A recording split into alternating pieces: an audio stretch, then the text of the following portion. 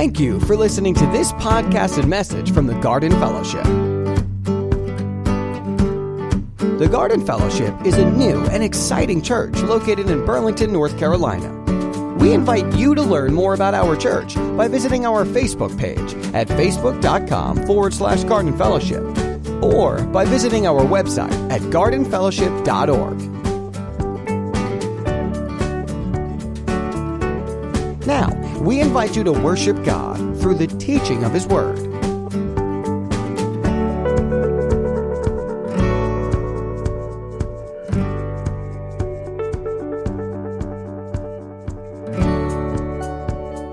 Now his parents went to Jerusalem every year at the feast of Passover. And when he was 12 years old, they went up according to the custom, and when the feast was ended, they were returning. The boy Jesus stayed behind in Jerusalem. His parents did not know it, but supposing him to be in the group, they went a day's journey. But then they began to search for him among their relatives and acquaintances.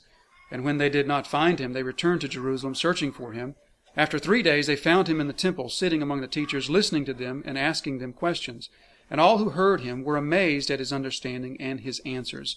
And when his parents saw him, they were astonished. And his mother said to him, "Son, why have you treated us so? Behold, your father and I have been searching for you and in great distress."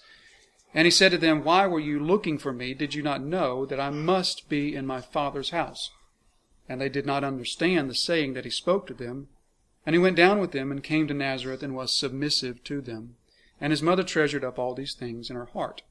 And Jesus increased in wisdom and in stature and in favor with God and man. So there you have it. There is a passage of Scripture that we often have read and marveled at and sort of kept on going because it says some things to us that, quite frankly, are beyond our ability to fully grasp, even in the Spirit. But let's take a look at what is going on here. This is, as you probably are aware of, this is the only account that we have in any of the Gospels of anything in Jesus' life between his birth and his baptism as he enters into his adult ministry. This is the only episode that we have of anything in that 20-year period. And so our information is rather sparse, obviously, of Jesus' early youth. And whenever I think we have a person that accomplishes a lot, be it just a famous person, a successful person, isn't there always a tendency to kind of want to know what their youth was like? To want to know how they grew up, what were some of the influences, how do they become the person that they are? And when we come to the story of Jesus, then we have only this to tell us. Now, by the way, this is one of those episodes in the Scripture, one of many times that Scripture, I think, affirms its own truthfulness to us. And it's beautiful how it does this. Because think about this. If you were writing a story about some supernatural person and you were making this stuff up, would you make this up?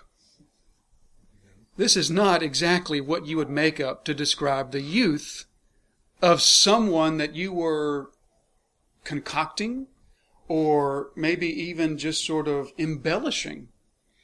This would not be at all what you came up with, because this is not exactly the picture of a supernatural young man that holds the power of creation at his fingertips. You know, we find a lot of those things. If we, and I'm sure you guys are well enough aware of all the History Channel sort of Gospels of Thomas and all this sort of thing. There's many of them. There's a lot of writings about Jesus that were written 200, 300, 400, 500 years after his life.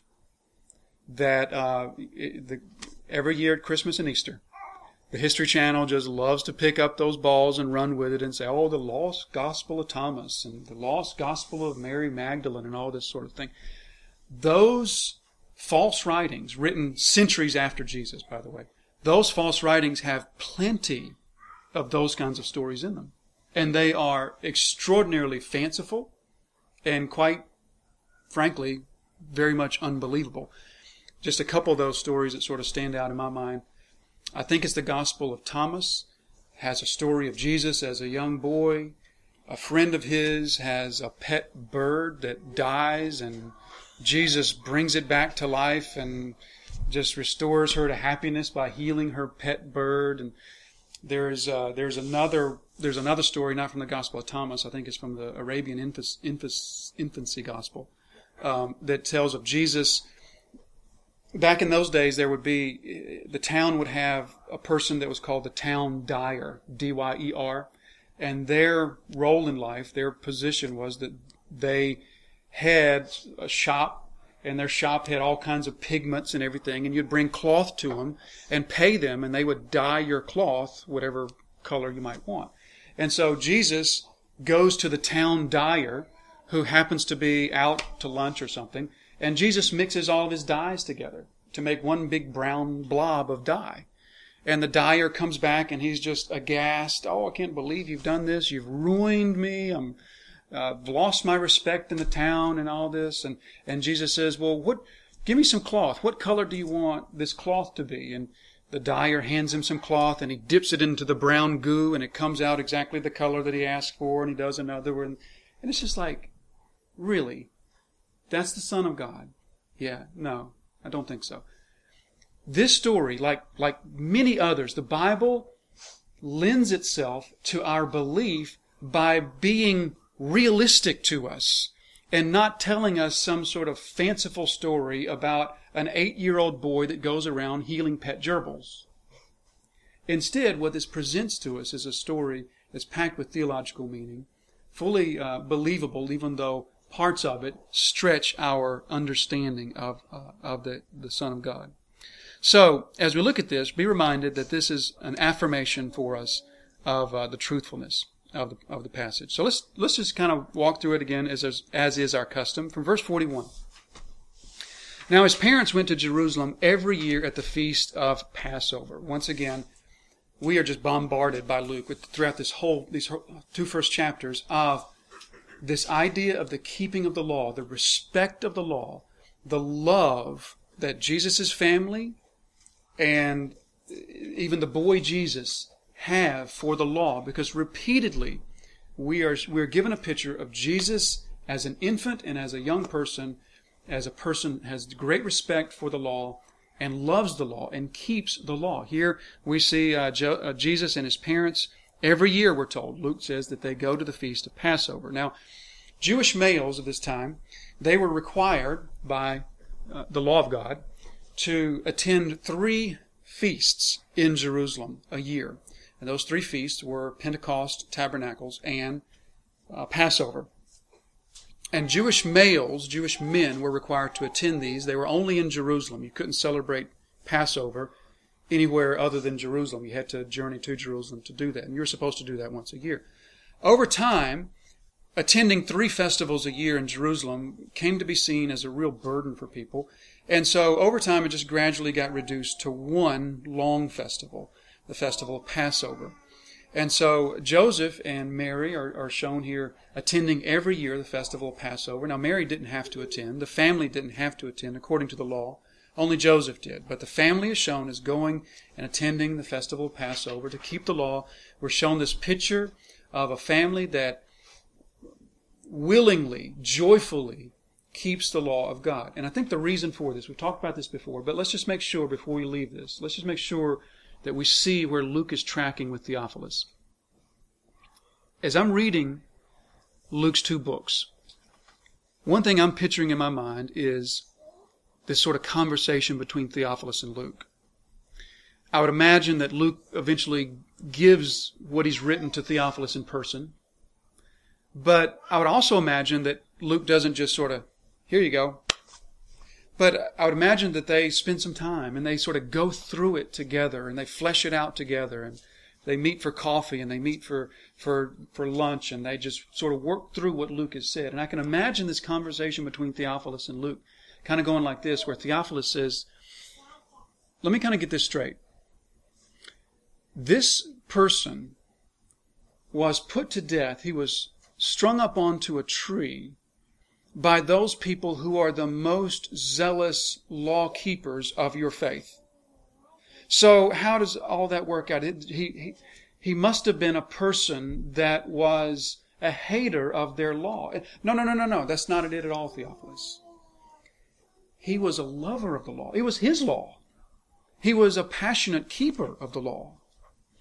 Those who put him to death were not passionate keepers of the law for the sake of God. They were passionately in love with the law. And they were following a perverted, a distorted following of the law. And so that's how all that came about. But don't think for 1 minute, Theophilus, that this man was not a lover and a respecter of the Jewish law. And so I think that that's really what Luke has culminated here in the first 2 chapters, is this grand picture of a person who, far from being a disrespecter of the law, was a full keeper of the law.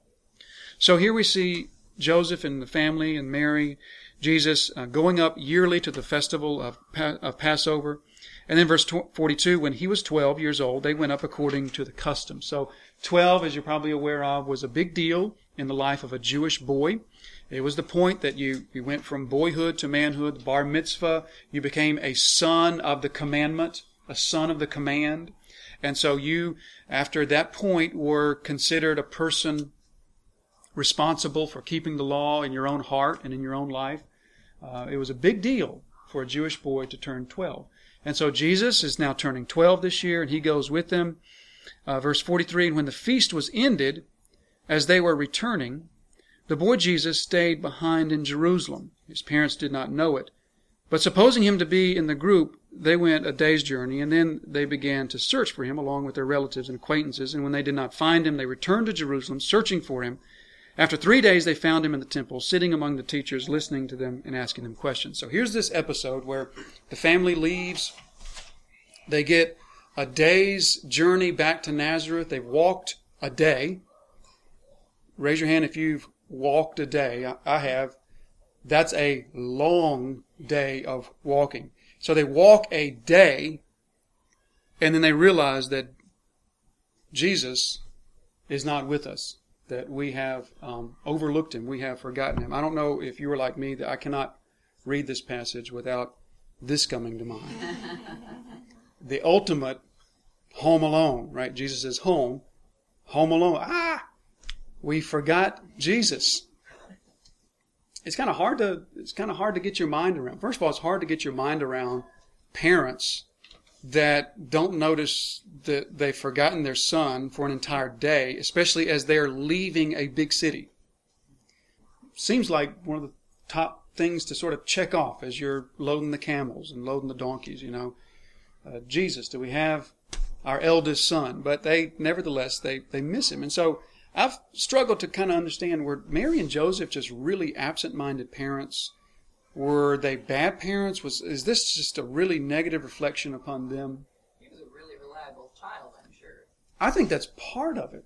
I think that when we haven't heard from our kids in 15 minutes, then there's trouble brewing. All right? If we haven't heard somebody cry or scream or shout in 15 or 20 minutes, then something's wrong.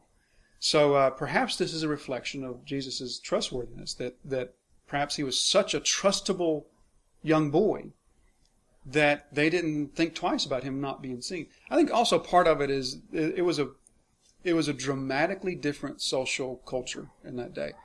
It was much more this idea of community parenting. We sort of hear people talk about that today, and we live in a day in which that has gone completely by the wayside. When I was younger, sort of the last vestiges of it were still around. When I was younger, any adult in the church could discipline me, and my parents were completely okay with that. That when I was at church, any adult there could take me aside and discipline me. My parents were okay with that. But that was sort of the last sort of traces of it. If you go way back, past generations, way back, Julie, you probably remember this, way back, it really used to be this thing of any adult in the community could and should discipline your parents when they saw them, or discipline your children when they saw them. And so it was this idea of, there wasn't the danger of some sort of pedophile snatching you off the streets. Jerusalem was still a dangerous place. I'm sure there was a big danger of being robbed if you had anything on you of any value in Jerusalem, but it wasn't a danger of just being sort of snatched up and that sort of thing. If you've ever lost a child, then you know that we live in a different. I lost a child recently. Meredith's not in here, so I can tell this. I lost a child recently at a Durham Bulls game, and it was literally, I mean, it was Josie, and we were standing there. I was holding hands, looking up at a menu. We're going to get some food, and I mean, literally let go to get wallet. I mean, it was 4 seconds and gone. Just, and what happened? I mean, looking back on it, what happened? It had to be that in that moment, he saw somebody walk by that he thought was me, and he ran after who he thought was me. But I mean, literally, it was like seconds, and it just vanished.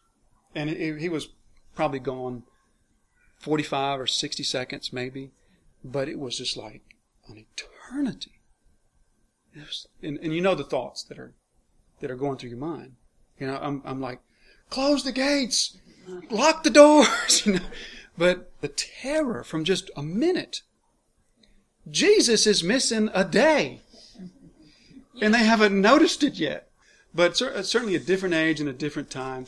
But I don't know. Maybe they were distracted by the festival. They're just leaving. There was sort of this religious euphoria, and maybe they just were absent-minded. But in any case, a day passes. They realize he's not there. Now they've walked a day away from the city. Now they got to walk a day back to the city, and they spend a day, apparently, or part of a day, most of a day, searching for Jesus, and they finally find him in the temple. We don't know where they were searching, if they were in the Jerusalem Chick-fil-A looking for him there or something. But they obviously the first place they go was not the temple. They go other places looking for him, and then they finally locate him in the temple. And then there's this sort of rebuke, so to speak.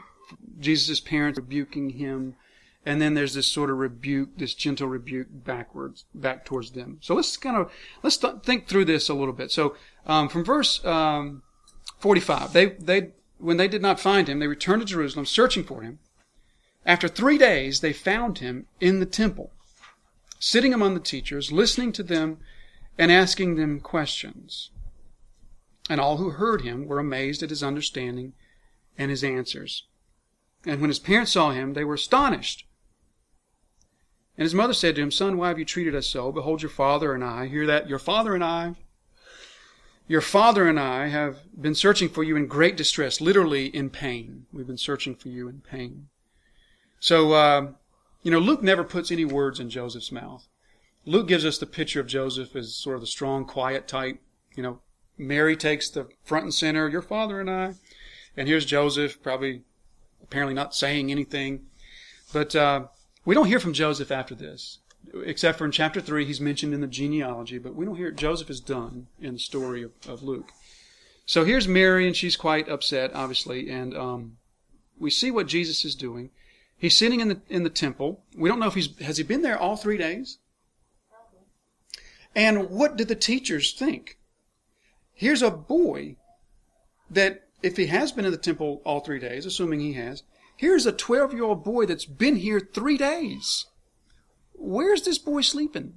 What's he eating? Where's his parents? All kinds of things in this passage just make me go, I don't know. I mean, what were the teachers doing? And the questions and everything. Okay, so we'll get to that. But anyway, we see this phrase here in verse 47, and all who heard him were amazed at his understanding and his answers. You know how everybody has favorite words? You ever notice that you have favorite words?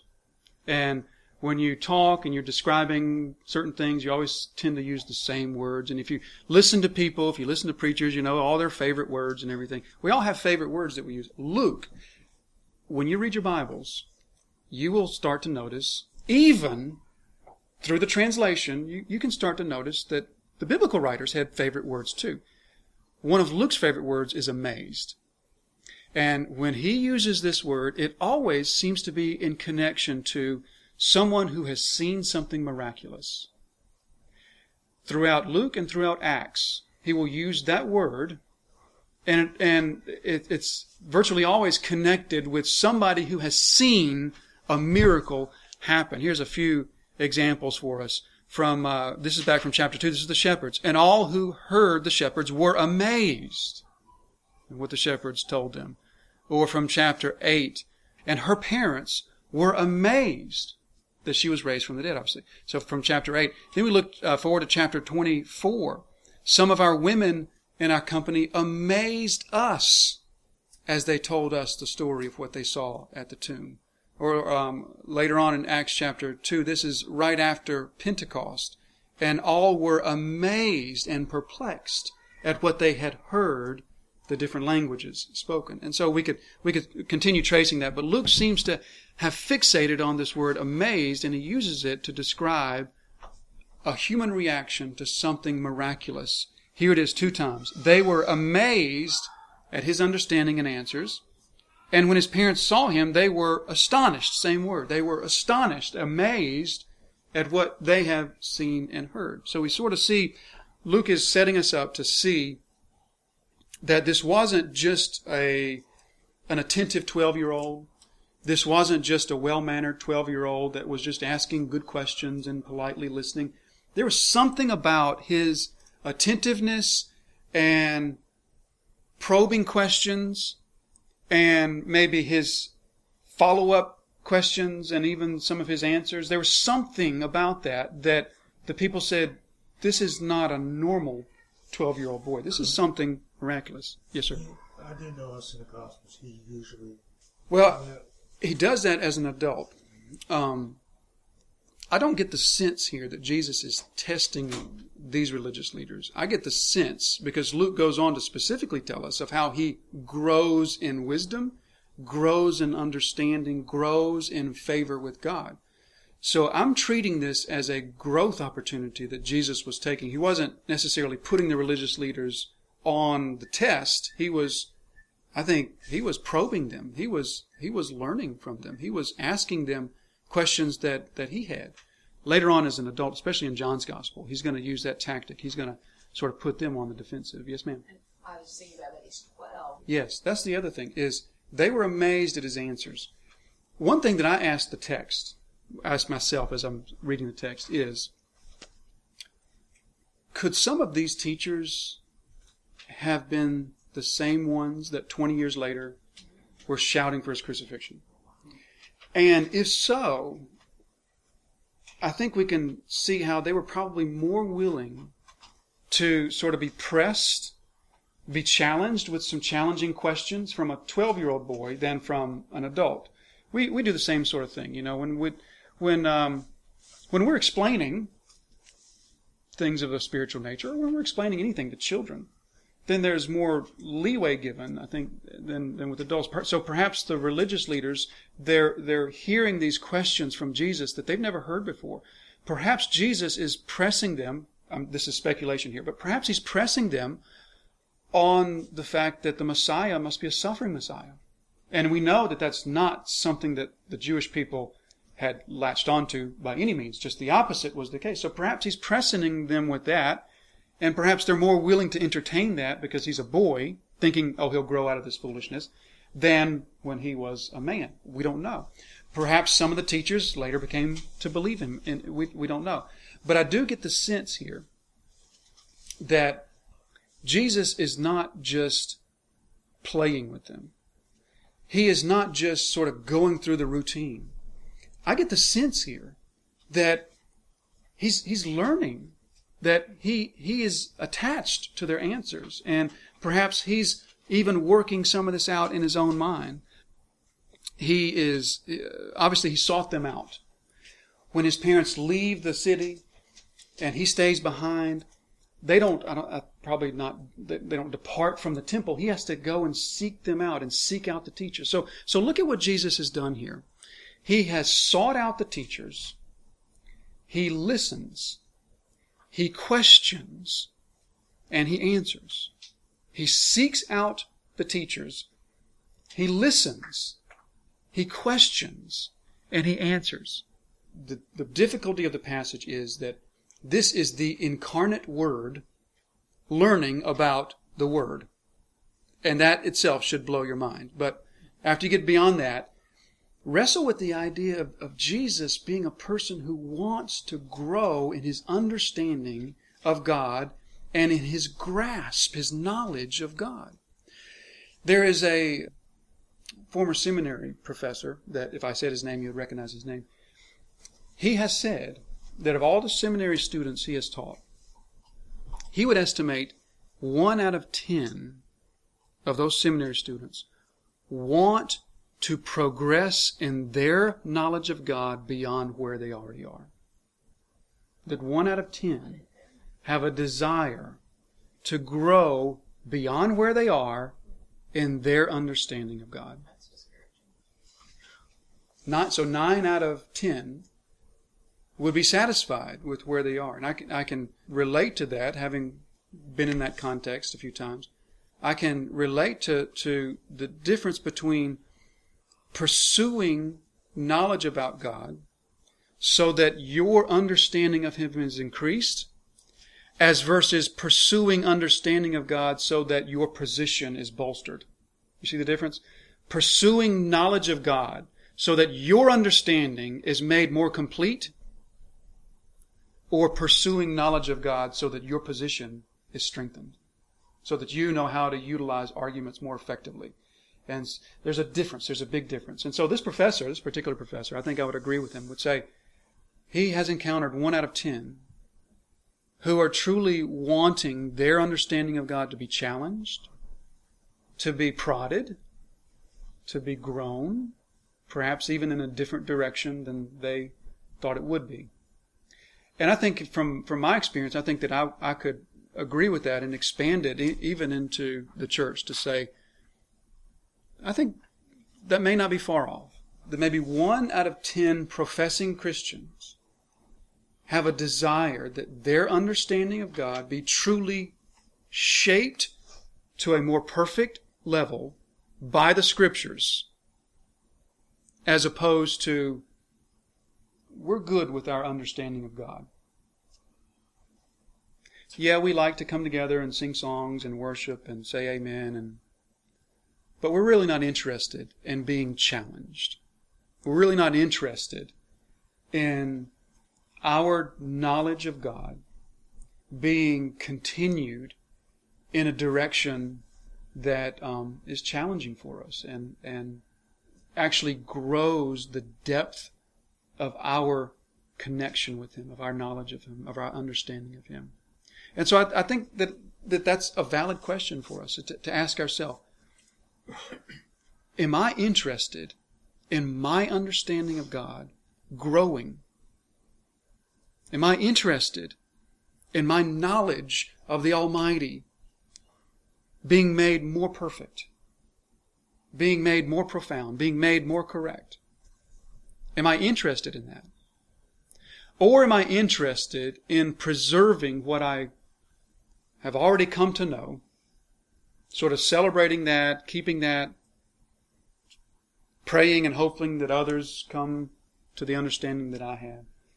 But let's just stay status quo. I think that if we're honest with ourselves, all of us at times are in one place or the other. The question is, which place are we in most of the time? Which place are we in when we come into the gathering of God's people? We come together, we call this loving God. We come and we open His Word.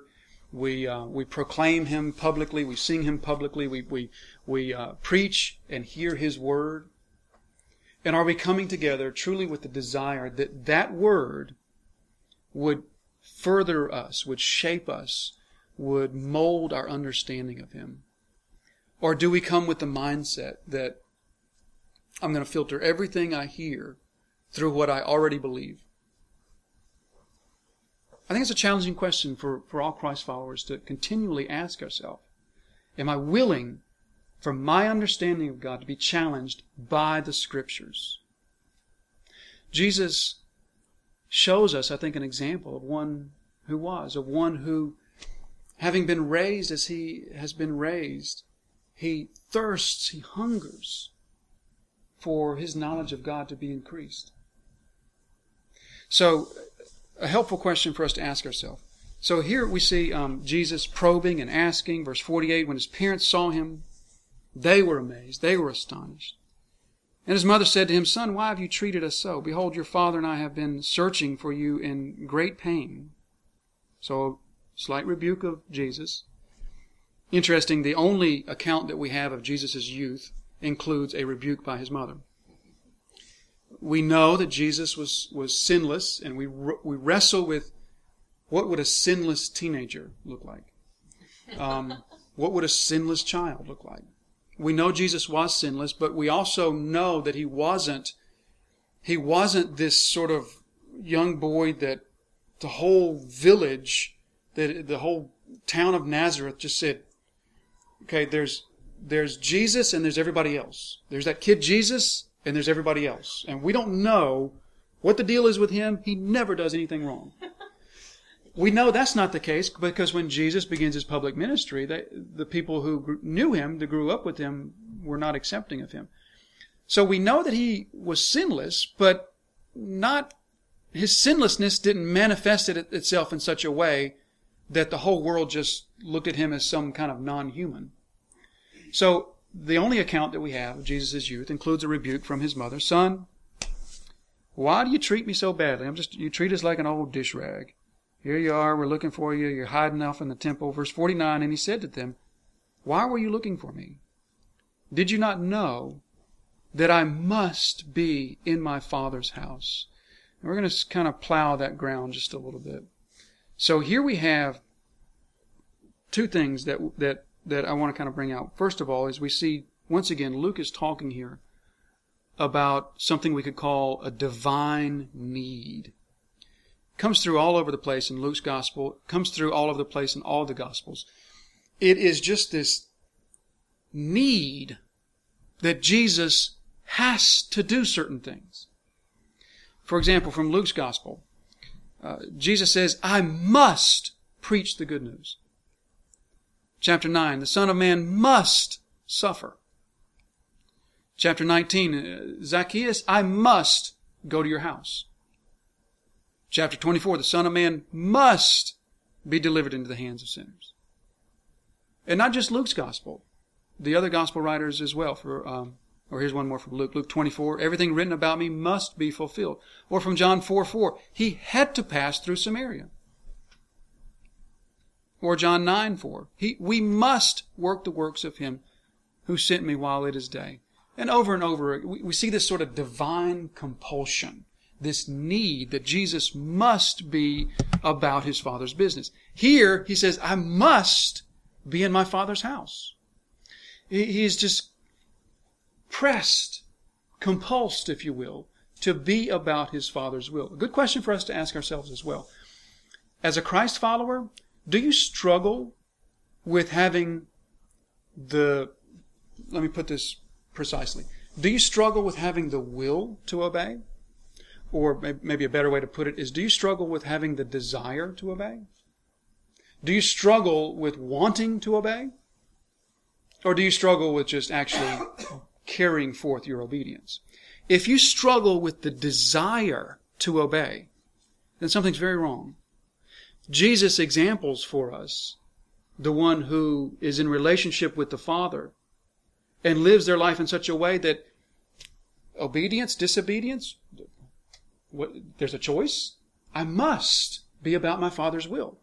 And as Christ followers, we of course do the same sort of thing very, very imperfectly. But the struggle in our hearts shouldn't be a struggle of desire. It shouldn't be a struggle of, I kind of like obeying God, but then I kind of like sinning too. That shouldn't be our struggle. Our struggle should be carrying forth what our heart wants, which is to please God, to love God with our actions, to love God with our life, to love God with our thoughts, to love God with our emotions.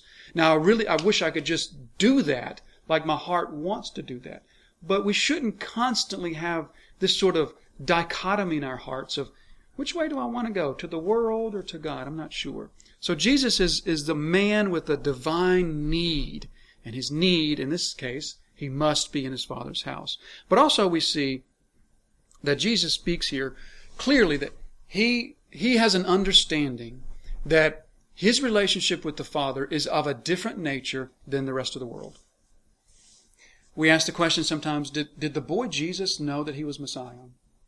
Did he know that he was Messiah? I don't know. I mean, certainly the 6-month-old Jesus didn't. The 12-year-old Jesus, I think that probably he clearly has an understanding that his relationship with the Father is not the same as Mary's. Well, don't you think Joseph would have even told him? Certainly they would have, and certainly they even remembered, and but it's been 12 years. It's been 12 years since the shepherds and since the virgin birth and everything. 12 years is a long time, and a lot of water passes under the bridge in 12 years. We've talked before about how Mary's faith was affirmed as the shepherds came and said the same thing that Mary was told, and so she treasured those in her heart. She was like, yes, that affirms what I know. But now it's 12 years later, and so certainly Jesus has been treated by his parents in some way that's different from maybe his other brothers and sisters.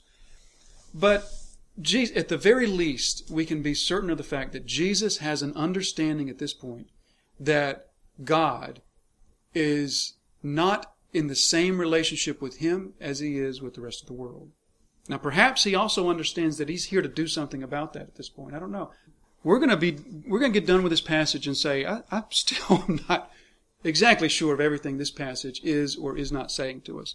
But in whatever case, he understands his relationship with God is something of a very, very different nature. He has a knowledge of his Father now.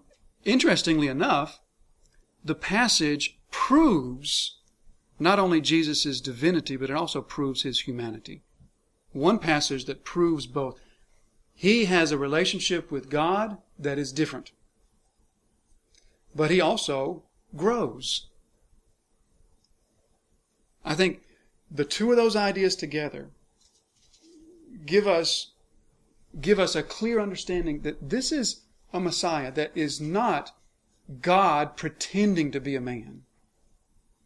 This is God and man fully joined, so that Jesus is fully human and fully the Son of God. Jesus possessed the full nature of humanity, and he also possessed the full nature of divinity. Both of those together in him. And so I think we see both of those here. Now, one last thing. By the way, that is the main point of the first two chapters. What we just read right there is the culmination of the first two chapters. Who is Jesus? Jesus is the Son of God. I must be in my Father's house or about my Father's business. The whole first two chapters, Luke is making the case to Theophilus. He's presenting the witnesses. But one last thing I want to kind of point out to us, and that is not the main point of the passage, but I want to leave us with this one. I want to notice the contrast between verse 48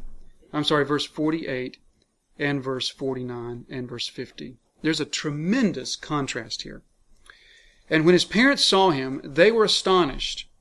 And his mother said to him, Son, why have you treated us so? Behold, your father and I have been searching for you in great distress. And he said to them, Why were you looking for me? Did you not know that I must be in my Father's house? So we can't miss that contrast. Your father and I have been looking for you. I was in my Father's house. Jesus has a clear understanding that his father is not Joseph. Joseph is his adopted father. So he understands he is the Son of God. And so we see that contrast here, but we also see that Mary and Joseph don't understand. They don't get it. Jesus struggles with this his entire ministry. One of the ways I think that Jesus suffers and anguishes in his ministry is the fact that so many people, so often, don't understand. His disciples don't understand. The people don't understand. His family doesn't understand. In this case, his own mother, who gave birth to him as a virgin, doesn't understand. So he struggles with their lack of understanding about him and about his identity and his ministry.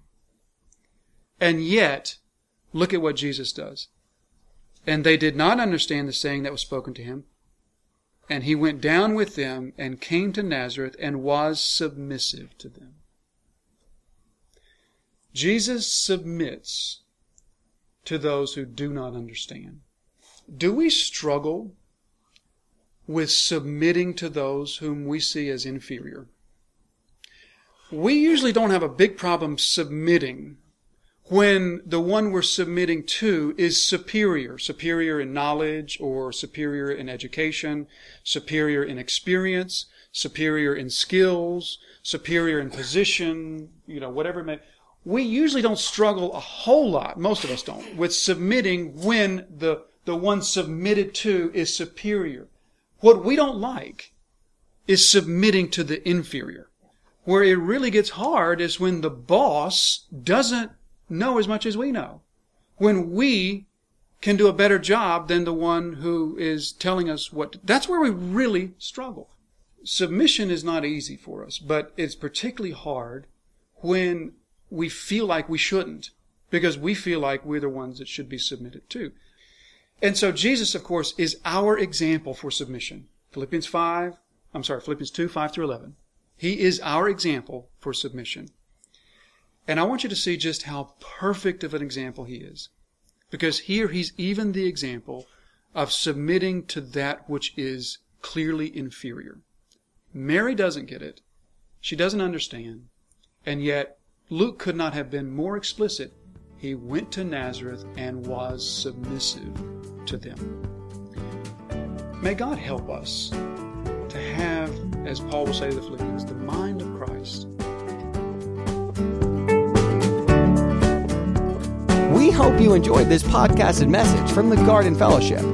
The purpose of the Garden Fellowship Church is to make disciples of Jesus Christ through loving God, loving each other, and loving our community. We hope you were blessed by this message. You can learn more about our church by visiting our Facebook page at facebook.com/Garden Fellowship or by visiting our website at gardenfellowship.org.